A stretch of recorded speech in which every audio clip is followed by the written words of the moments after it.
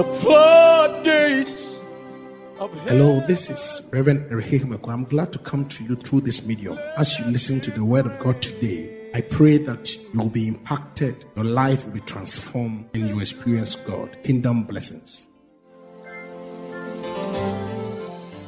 This morning, I want to just share something very brief with you, something that I believe will enhance your walk with God and increase your own positioning in the presence of God.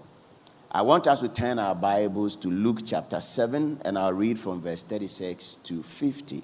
Luke chapter 7, verse 36 to 50. I read.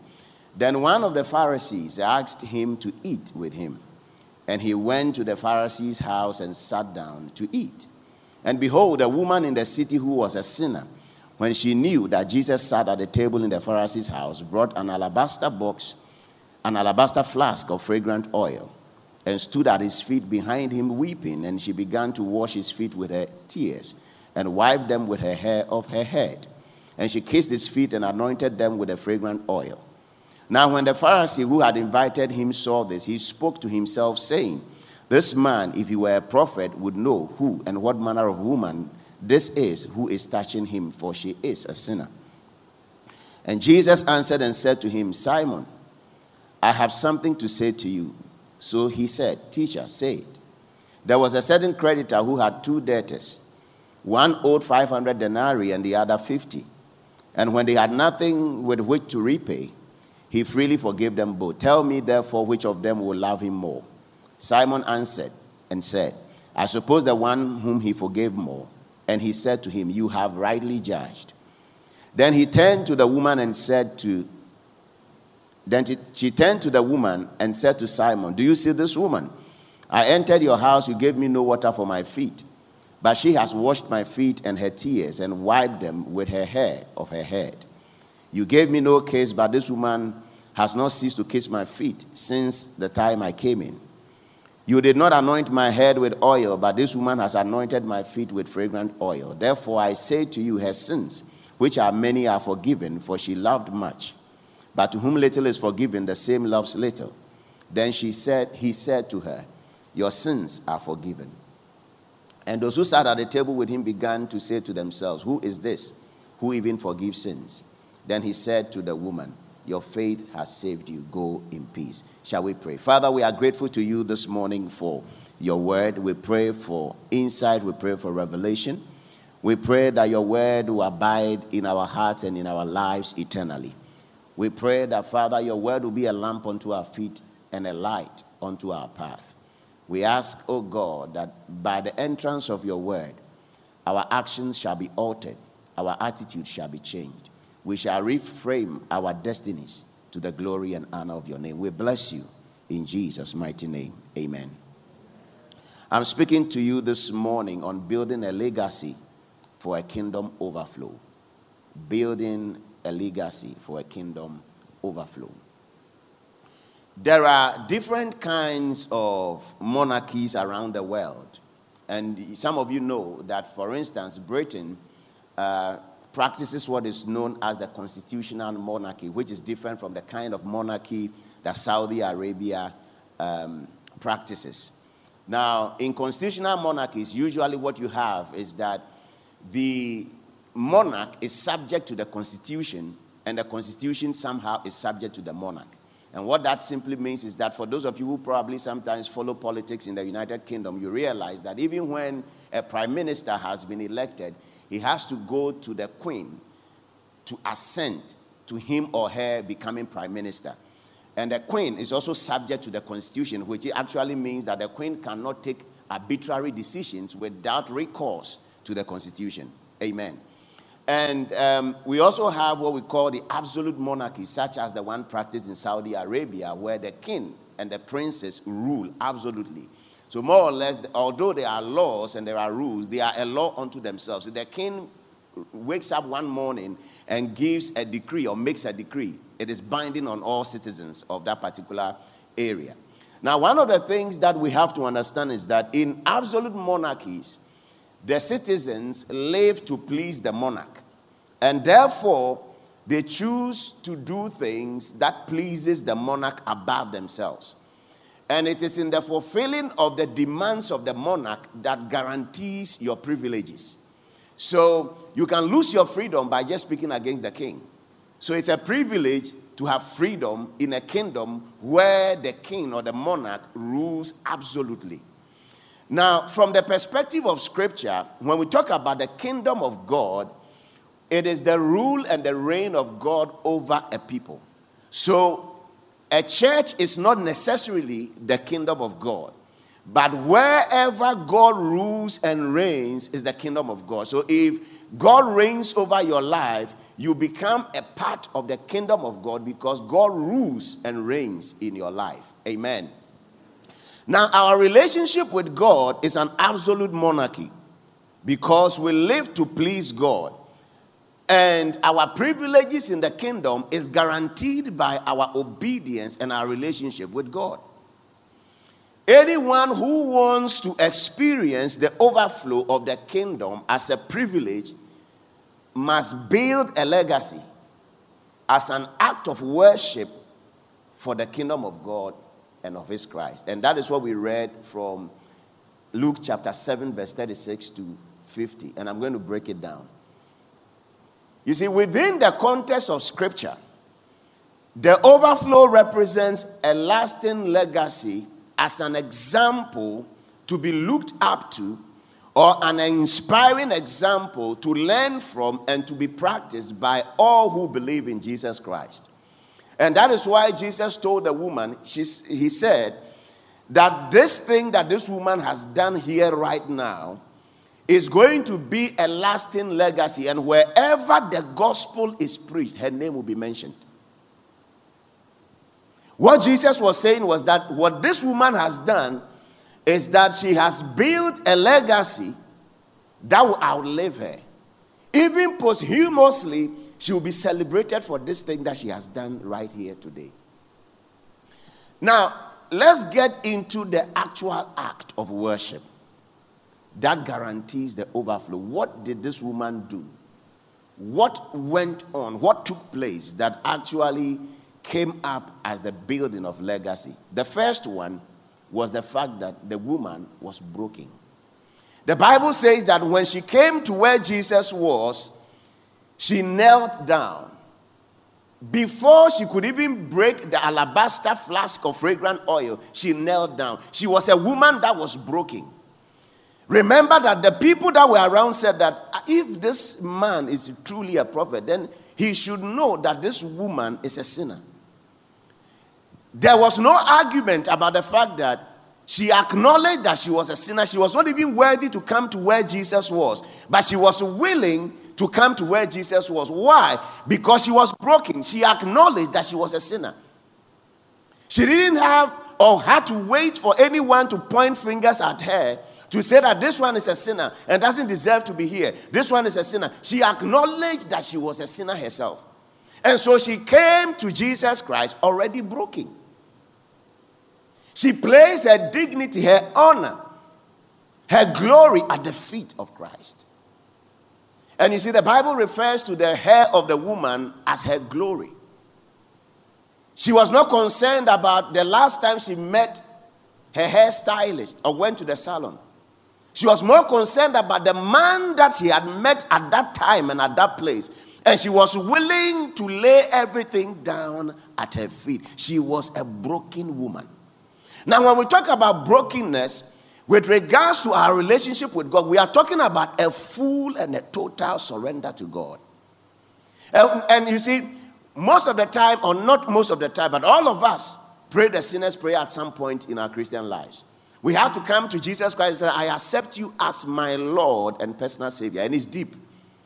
My Lord and personal Savior means that someone lords over you. You do the will of someone else. Now, when you go to a law court and a magistrate or a judge sits in his or her chair to pass judgment, you may know her in private life by a particular name. But once you are in that court, you address her as what?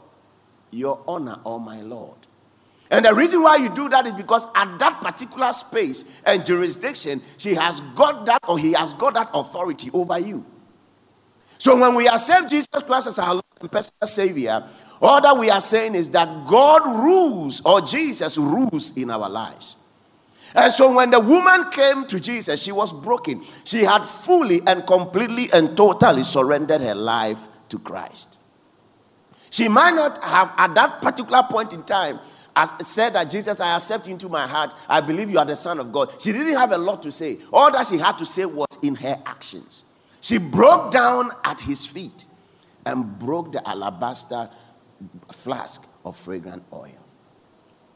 Brokenness has to do with being fully submissive to the will of God and of his Christ. Being the one that you try to please in everything and in all things that you do. Being sensitive to the promptings and to the directions of the Holy Spirit. Because remember, the Bible doesn't tell us the background of this particular woman, how educated she was, or with the depths of understanding she had with regards to spiritual things. But for some reason, she got this revelation that she could just take a flask of oil, and I'll come to that later as to the value of it, and break it at the feet of Jesus Christ, wipe it with her hair, weep at his feet. She didn't have the revelation. She didn't have much understanding. Probably when people were even criticizing her for breaking such an expensive oil, she didn't even understand probably what she did. But she caught a revelation of being broken at the feet of Christ, and she thought about it and she acted it. And you see, when it comes to being broken, it is not about arguing with God, because all of us at some point argue with God. When you know that this is the will of God for your life, this is how God wants you to do it, and yet you have other plans in your mind, you go into prayer and you say that, but God, why don't I do it this way instead of waiting for this long before I go about it the other way? Why can't I don't know about you, but I have a personal relationship with God, and sometimes I go to God not just to bind and to loose, but I go to God to negotiate things with God. There was no argument. She didn't come to negotiate anything. She caught a revelation about building a certain kind of a legacy. And when she caught a revelation, she just thought about it and acted it without even understanding the deep ramifications of what she did. She just did it anyway. And that is what brokenness to God is all about. It's not about arguing. It's not about trying to use your mind and use your wisdom. It's all about hearing it, understanding it, catching it, and acting it before you think about what can happen. You see, there are people in our time who even these days find it difficult, and I'll come a little bit deeper in there later, find it difficult to even do something for the house of God. They find it difficult to even preach the word of God where they find themselves. They find it difficult to openly even let people know that they are Christians by certain actions. Why? Because there's so much criticism about the things that we do in the house of God, because of certain negativities that might have been experienced elsewhere. But one thing that we have to understand is the fact that when you are broken, you don't care what people think. When you are broken, you are not, you don't think about what the impact of what you are doing on others. You just do it and do it anyway. Just like Nike will say, just do it. Once you catch the revelation, you do it before you think. You don't think it before you do. So this woman might not have had any deeper understanding about what she did, but she did it anyway. And when she did it, then Jesus said she has built a lasting legacy. What if she had argued with herself? When she was leaving the house, when she knew that Jesus was in that particular house and was leaving the house, and she was thinking, let me pick this flask of alabaster oil. Let me go and anoint the feet of Jesus. And then her thoughts came back to her and said, you know what? This is very expensive. How can you go and pour all this on one man? Forget about it. Just go anyway that everyone goes there and look at this man, and maybe you can be inspired and come back home. She did it. She had no argument within herself. She just made up her mind when she caught the revelation to just go to where Jesus was, weep at his feet, pour the oil on his feet, and wipe it with the hair. That is brokenness. That is a full and a total surrender to God. When we are broken for God, we place all that we are at his feet without holding back. That is brokenness. The moment there is an argument within yourself about something that you want to do for God, something about the house of God, something about the kingdom, you are not broken. Because brokenness has to do with absolute obedience before complaint. And I'm not saying that we should be like stooges without using our minds. But sometimes our minds can enslave us. Sometimes our minds can enslave us when you believe that this is what God wants you to do, and yet your mind is telling you something else. You have other contrary feelings about what you are doing, although you know that according to scripture and according to the revelation that I had and according to what I feel deep inside of me, this is what I'm supposed to do, and yet your mind is telling you something else. And sometimes when you are not broken, you yield to what your mind is saying, but when you are broken, you seek to do that which pleases God first before you think about what can happen. That is brokenness. When we are broken, we are very sensitive to the promptings and to the directions of the Holy Spirit. We obey before we think about what the impact of it can be. You see, before I move on to the second point, one thing that I want to tell you is this. When you present yourself broken to God, He presents you stronger to the world. Most people that will make an impact with their lives are people that are broken in the hands of God. There are people who have totally surrendered and submitted and fully and entirely every area and aspect of their lives to God. They are the people that God is able to use. They are the people that God is able to do so much with. They are the people that God can do extraordinary things with in their lives. Why? Because they are broken. The second thing that she did as part of the process of building the legacy was that she had reverential boldness. She wasn't scared of the people that were gathered there that day. You see, if you want to be able to do something big for God, if you want to be able to leave a legacy, one of the things that you have to be able to do is to forget about what people say. You have to learn not to fear the faces of people. As I said, in our time, sometimes it becomes very difficult declaring that you are a Christian. It becomes very difficult declaring that you are a pastor. It becomes very difficult to let people know that you believe in what you believe in. One day I went somewhere to an office, and then whilst I was there, this particular gentleman looked at me and said, he was bold. Came to me, walked up to me and said that there is some peace around you. I don't know you from anywhere, but I see some peace around you. Who are you? Then I mentioned my name. What are you coming to do? I told him what I was there in that particular office to do. Then he said, oh, I have a Ghanaian friend. We used to work here, and the person was a Christian. And there's something about you that is about that particular person too. Then he said that, but that person, that he said, the word he used was that man was very religious. And this was a white man talking. He said, that man was a very, very religious man. And he said, I guess you are also religious. I said, yes, I'm a Christian. They said, yes, so do you go to the churches that do hallelujah, hallelujah? And I said, yes, as a matter of fact, I'm a pastor. I said, that explains it. The point that I'm making is that we shouldn't fear the faces of the people, because the people that you fear secretly even admire what you carry. But often, we just surrender what we have because we fear to take a stand. And we fear to make a stand for God. She was bold. She knew exactly what it was that she was looking for, and nothing could stop her from doing it. There's a songwriter that said, I need no other argument. I need no other plea. It is settled. I know that Jesus lives. I don't need any other argument. You don't need any other argument. You don't need to prove yourself.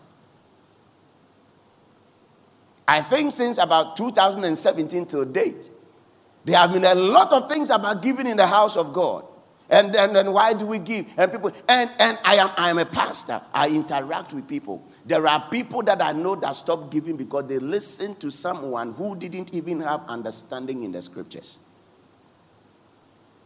And one thing that I always tell my church members, I said, I specialized in Hebrew and Greek of the Bible, Old Testament and New Testament theology. So when it comes to the Bible and understanding the context of the Bible and the historical background, I know it like the back of my hands, apart from just reading the Bible more than 5 times, cover to cover. So when I tell you things, know that it's not just an ordinary person that is telling you the things that is there. And I always tell members of my church. But the point that I'm trying to make to you is this, that we need to be able to be bold about the things that we do and not fear. If that woman had feared and looked at all the people that were there that knew her past and knew where she was coming from, she would have said, oh, there are too many people here. I can't do this. If only I can meet Jesus in private, maybe I can do this thing that I wanted to do. She didn't care about who would say what they would say. All that she cared about was to do something that in the end will become a legacy for her before God. We have to be able to come to this point in our lives where, whether in the marketplace, at work, at home, wherever you find yourself, we must be bold to declare who we are. Declare what you believe in. At the end of the day, you switch on television and all you see a lot of things. People are saying what they think. They are bold to declare the non-existence of God, and yet we are not bold to declare that our Jesus is Lord. She was bold. And in fact, there was a backlash. When she broke the oil, the man that was hosting Jesus himself said that, but if this man, Jesus, was a prophet, then he should know that this woman is a sinner. He's not even qualified to come close to where he is.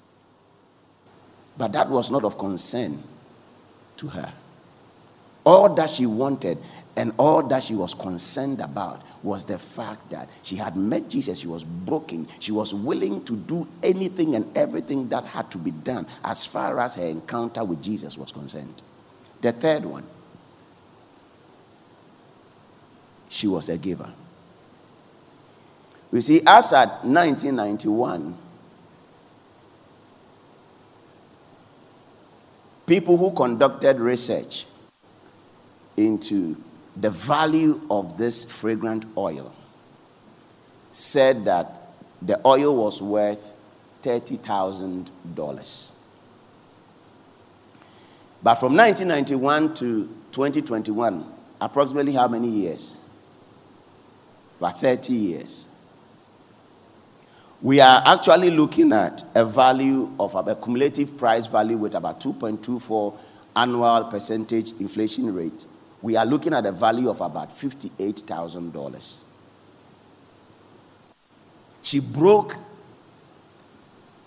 a flask of oil of $58,000 at the feet of Jesus. Listen, she didn't present the oil to be sold for the proceeds to be used to do anything else. She just broke it.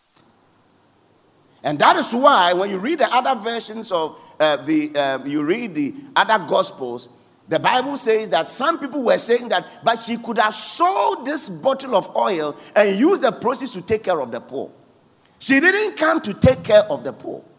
She came to break the oil at the feet of Jesus. And in the end, when you read some of the other gospels, the Bible says that Jesus said, she has prepared my body and made myself ready for the burial, which will happen.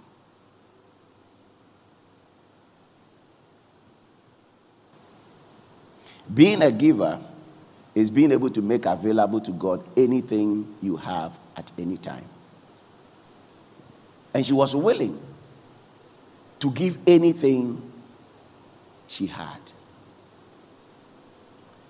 Some extra biblical accounts has it that this woman was a prostitute. So probably through her trade over the years might have saved money. And because that oil was a very expensive oil, might have saved money through her trade to buy that oil to keep as an investment. Just like people will buy a bar of gold and keep over a longer period of time, and when gold prices rise, will resell it and make some money out of it to start a business or invest it into something else. Some extra biblical accounts has it that way. And that is why the people said she was a sinner. That is why people said she wasn't qualified to come close to where Jesus was. But certainly there is one thing about this woman that can be admired. And it was the fact that she was a giver. She was willing to place everything and all that she had at the feet of Jesus Christ. She was not concerned about how much it was going to cost her future. She was more concerned about the impact and the effect of what she was doing on Jesus Christ and what could be the eternal reward that would be in place for her. Being a giver is to be able to make available everything you have anytime when God demands it. And that reminds me about a certain man called David. That man loved the Lord. And one day he made up his mind. He said, I want to build a house for you, Lord. I want to build something magnificent that would actually depict your glory to the rest of the world. Then when he made that suggestion to God, God said that it can't happen. And the reason why it won't happen is because you have blood on your hands. And that was end of story. There was no further negotiation. There was no further discussion about the matter. But David, being a giver and knowing who he was and knowing where he had come from and the kind of relationship that he had with God, he made up his mind. He wasn't told by God. No angel appeared to him. But he made up his mind that if God won't allow me, but will allow my son to build, it's the same thing. So I am going to make everything my son will need to build a house available so that at the end of the day, I can ensure that even when I'm dead and gone, the temple will be built. But you see, it didn't end there. Something very interesting happened. David went to Lebanon, bought all the cedars, kept all the gold and everything that was needed to build the temple. When Solomon became king, Solomon built the temple. And then Solomon went wayward. Solomon, the Bible said, went after other gods. And if you read the Bible, you realize that Solomon even died in the house of a fetish priestess. So at some point in the reign of Solomon, God appeared to Solomon and said, Solomon, why are you doing this? Why haven't you walked before me like your father David walked before me? Because of these sins that you have committed over time and all this flagrant disobedience to my regulations and rules and my ways, I am going to take away the kingdom away from you. And God himself made a statement. He said, I'm going to take away the kingdom, but because of my covenant with your father David, I'm going to take 11 kingdoms and leave one with you. Why? Because at the time when David decided to provide, when God said, I won't let you build, David decided, if you let me build, it's fine. But I'm going to provide everything that my son will need to build. The Bible says that God entered into a covenant with David and said that because of this thing that you have done, this throne will never leave your house. And it was because David provided what it took to build the temple. So even when Solomon went wayward, disobeyed God, did all the wrong things that could be done, God said that because of the legacy of your father David, I am not taking away the throne. You deserve not to have the throne, but I will keep the throne because of your father's legacy. Because of your father's legacy.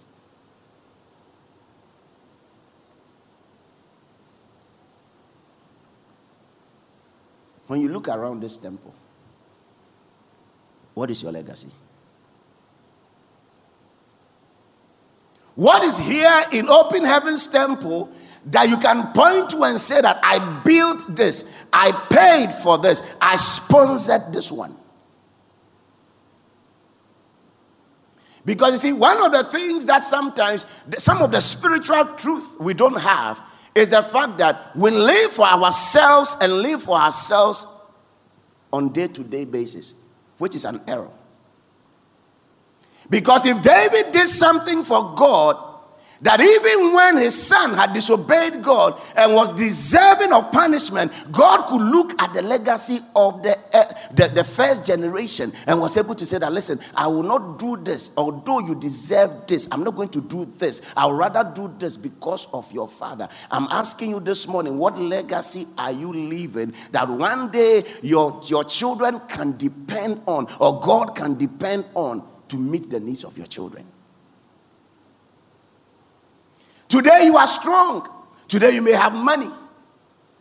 But I've also seen people who have had investments in their lifetime, and when they were supposed to go into retirement and relax and enjoy their investments, everything just got whittled away because of certain changes within both internal and external environment. And their children has to be like everyone else. Start from ground to the top. What legacy do you have? What legacy do you have? And I'm talking about kingdom legacy. I'm talking about a legacy in the house of God, a legacy connected to the kingdom of God.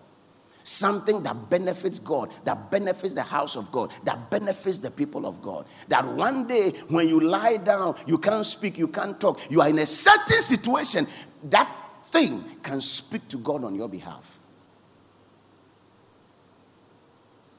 It is a serious matter. In 2018, I was in Ghana for about 9 months. I was working on a few projects. But I think 2 years prior, I had issues with my health. I collapsed in the house inexplicably about 5 times continuous in about 5 months. And all the time, I'll blank out. And then the ambulance will pick me up, take me to the hospital, will check. And then I come around, they say, you are fine. I only wake up with drips and other things. Say, you are fine, you'll be okay. Drink more water. It's because they say all kinds of things. Then at some point, I demanded that I wanted to see a specialist because I don't know exactly what is going on. They arranged, I think after 2 months or so, I was able to see a specialist, a heart specialist. And he said that, the left side of your heart, the valve, is weak.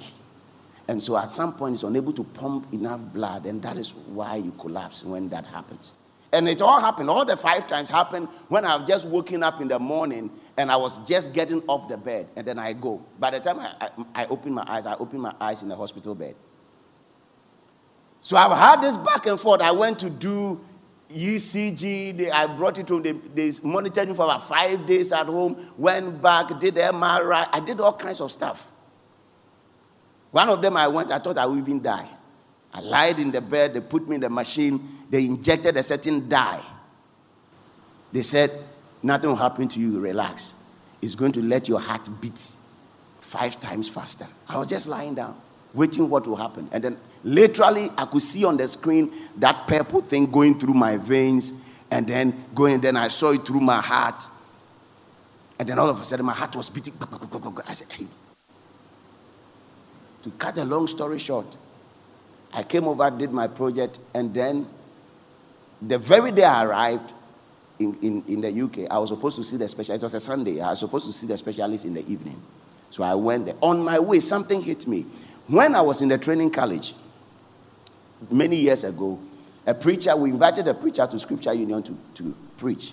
And then he told us a story about a certain man who had an orphanage. He didn't have much. He only had a farm. But he would always take stuff from his farm and feed these orphans. Then one day, that man fell ill. But that man made a request to God. It's a funny story. But for some reason, it hit me as a revelation. That was how the story went. The man prayed a prayer and said, Lord, I don't want the knife of the pathologist to touch me even when I'm dead. I want to be declared that I have died natural causes because I have walked with you and I have served you. I don't want them to see that I died because of any particular disease. And that was the man's covenant with God. He just said it in passing in prayer. And the end of and short of the story is that when the man died, the doctors that looked at him said, just go and bury him. He hasn't got he's dead of natural causes. We don't need any pathology. And the man was buried. So for some reason, I was driving to the hospital, and from where we used to live to the hospital was just about 20 minutes maximum. And it was a Sunday, there wasn't much traffic. But then just about 5 minutes entering the gates of the hospital, this thing came back and hit me. And I remember those days I had also prayed that prayer. Because the man said it. I mean, Scripture, we were young. And it was a very, very powerful testimony from him.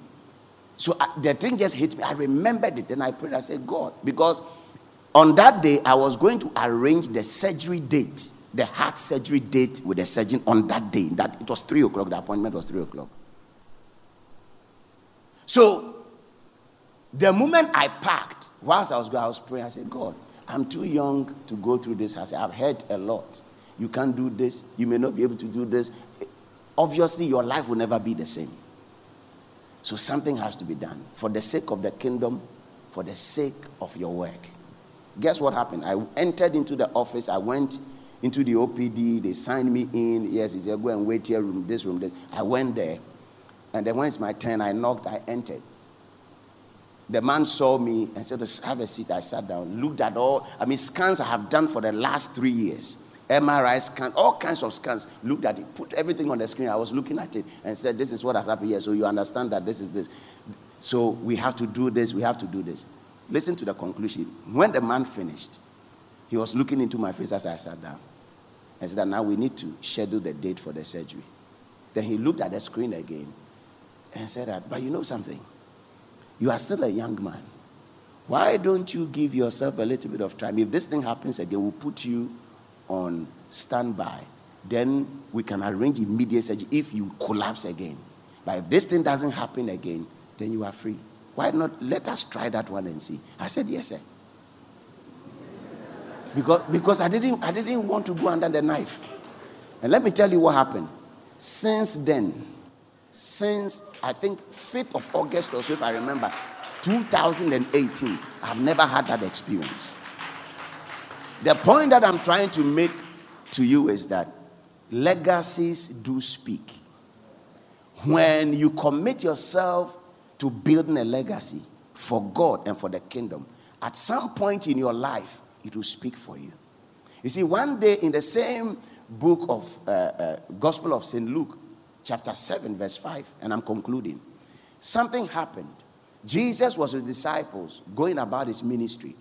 When his disciples came and brought a certain man with him, whom the Bible refers to as a centurion, when they came, they didn't come just to ask Jesus, can you do something about this man's situation? The centurion apparently had a child or servant who was sick in the house. So they needed to take and carry Jesus along with them to the house for the healing to take place. Then they added something to the story. They came to Jesus and said, Jesus, this man needs help with a servant or a child that is sick. And as Jesus was listening to them, they added a few more statements. Listen to what they said. They said that this man loves our country, number one. Number two, he has built for us a synagogue. Although he's a foreigner, he has built us a synagogue. And because of that, he's deserving of this healing he's looking for. The Bible says that immediately Jesus stopped everything. He said, let's go. Why? Because the man has a legacy that spoke for him. The disciples acknowledged that it was no mean legacy. A legacy of building a synagogue where the people of God can gather and worship. Whilst they were going, the man even said, that man was a man of faith. He said, listen, I'm not even worthy for you to follow me into my house. You are a man of authority. Just speak it. Most often when we read this scripture, the bit that we actually celebrate is when he said, just speak a word and it shall be healed. But we don't listen to the other side, where the disciples said that he is deserving of this healing. Why? Because he has built for us a synagogue. My question again, one day when you are lying down and you are ill, one day when you are sick, one day when you cannot speak, there is no pastor, there is no intercessors, there is no one to pray for you. What is it that you have in the house of God, in the kingdom of God, that can speak on your behalf for your deliverance? What have you got? You cannot outgive God. When you give to God, he remembers it. And let me conclude by saying that the Bible says that when the woman broke the oil at the feet of Christ, the fragrance of the oil filled the entire place where they were. See, legacy builders for the kingdom don't lack the presence of God in their lives. An aroma of God's presence that surrounds them, that announces them wherever they go to. It goes ahead of you. You see, when you build a legacy for the house of God, when you build a legacy for the kingdom of God, when you build a legacy that the people of God can benefit from, the presence of God dwells with you and in your life.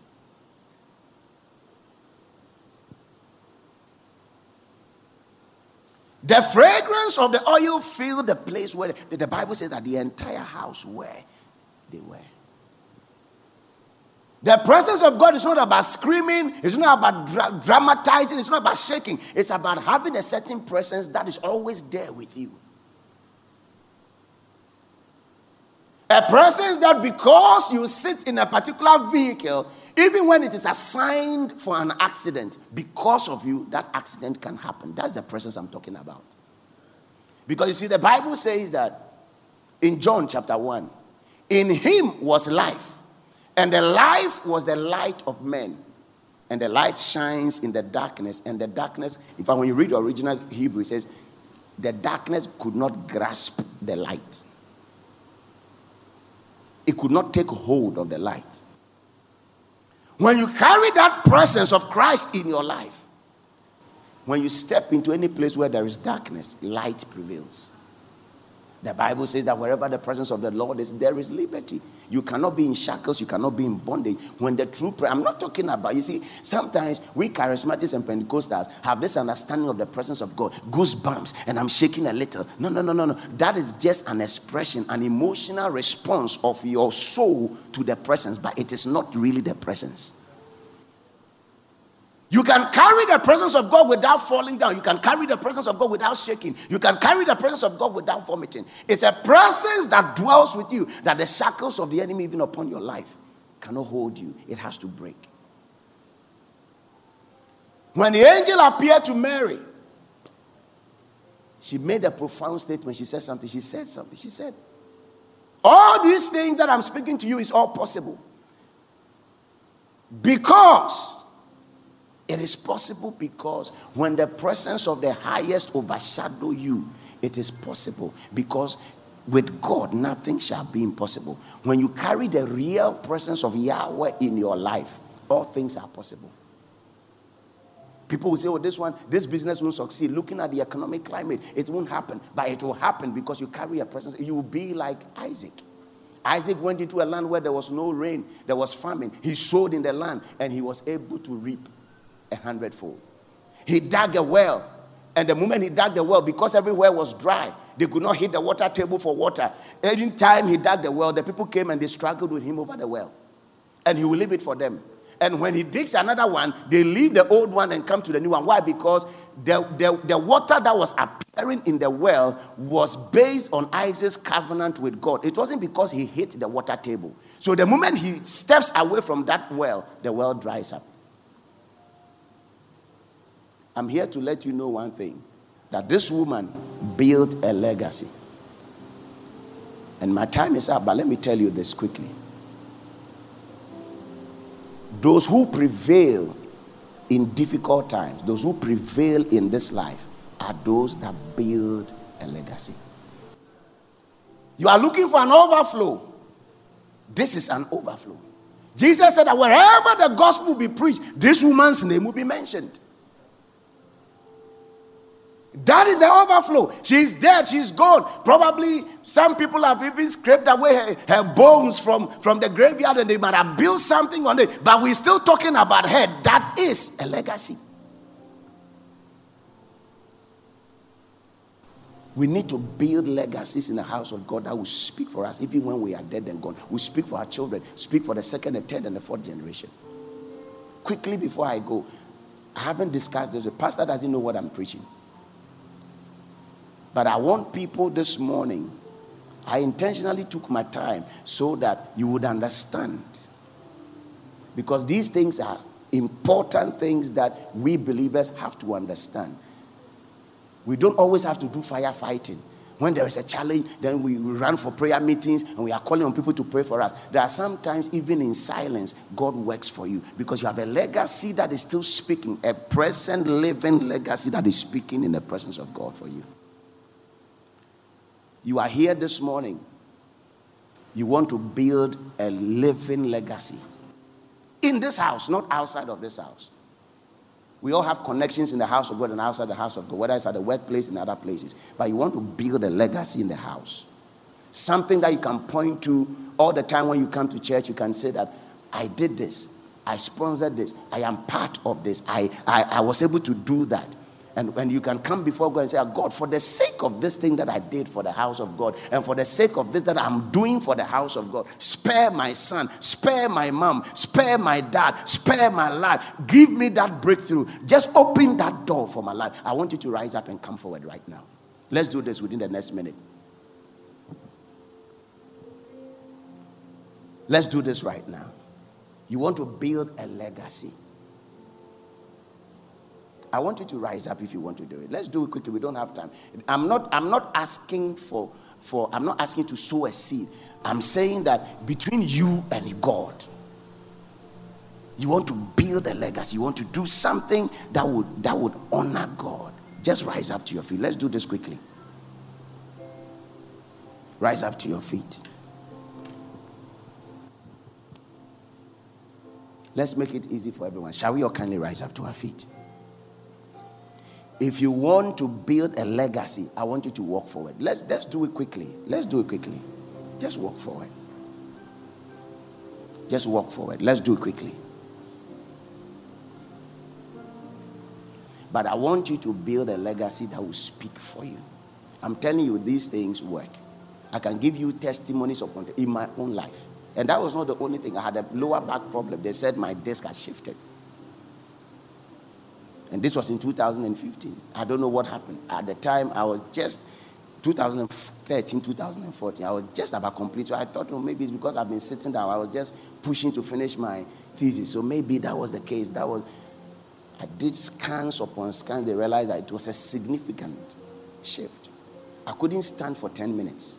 I couldn't sit. I remember I got an invitation somewhere to travel to the United States.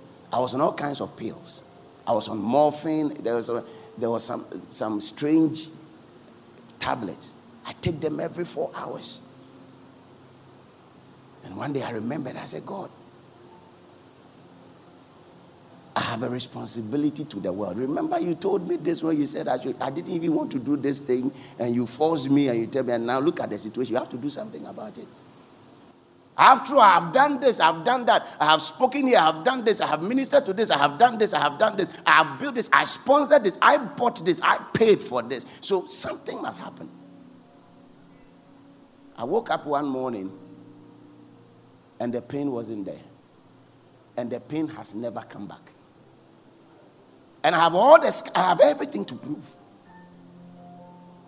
I want you to close your eyes as you stand before this altar right now. I want to pray for you. Father, in the name of Jesus, as your people stand before this altar right now with the decision to build a legacy, they have responded not to the enticing words of man's wisdom, but they have responded because your word is true. They have responded because they want to experience your power. Your word says that you confirm the words of the apostles with signs and with wonders following. I pray in the name of Jesus, whatever they have decided in their heart to do as a legacy for the kingdom of God, for the house of God, and for the people of God, I pray that there shall be manifestation in their lives. Let the results and the benefit and the privileges that follow be evident for everyone to see.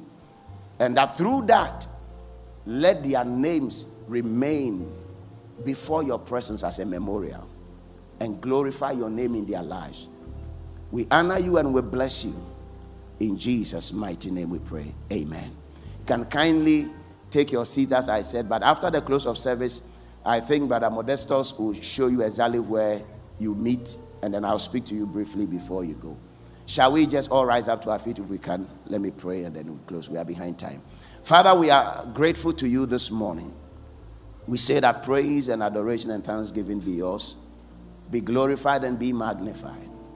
We pray that the understanding, the insight, and the revelation of your word will continue to speak even into our lives. We bless you in Jesus' mighty name. Amen.